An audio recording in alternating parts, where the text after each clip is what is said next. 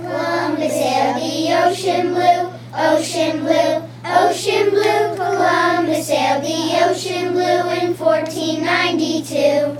He sailed west to reach the east, reach the east, reach the east. He sailed west to reach the east in 1492. Asian shores he never reached, never reached, never reached. Asian shores he never reached in 1492. Instead a whole new land he found, land he found, land he found. Instead a whole new land he found in 1492. Christopher Columbus was born in 1451. His father was a wool merchant and weaver. He went to sea at the age of 13. Christopher found sea journeys very exciting. Christopher was born in Genoa in Italy. He ended up by accident in Portugal. Columbus traveled to many lands.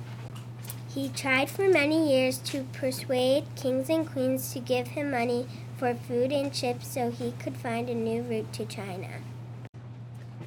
Columbus persuaded King Ferdinand and Queen Isabella of Spain to give him money. In return, he promised new lands, spices, money, and new people to become Christian. Columbus had 3 ships, the Nina, the Pinta, and the Santa Maria. Sailors spent most of their time on deck. They also said prayers in the morning.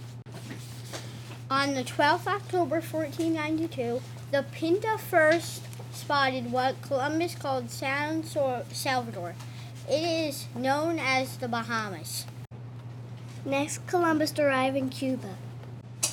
Finally, he went to a place he calls Hispaniola. This land is today shared by the Dominican Republic and Haiti. Columbus found the land that was later known as America. Columbus claimed Hispaniola for Spain. At first, the Native Americans were pleased to see Columbus and his men. Christopher Columbus the Explorer was born in 1451 and he died in 1506.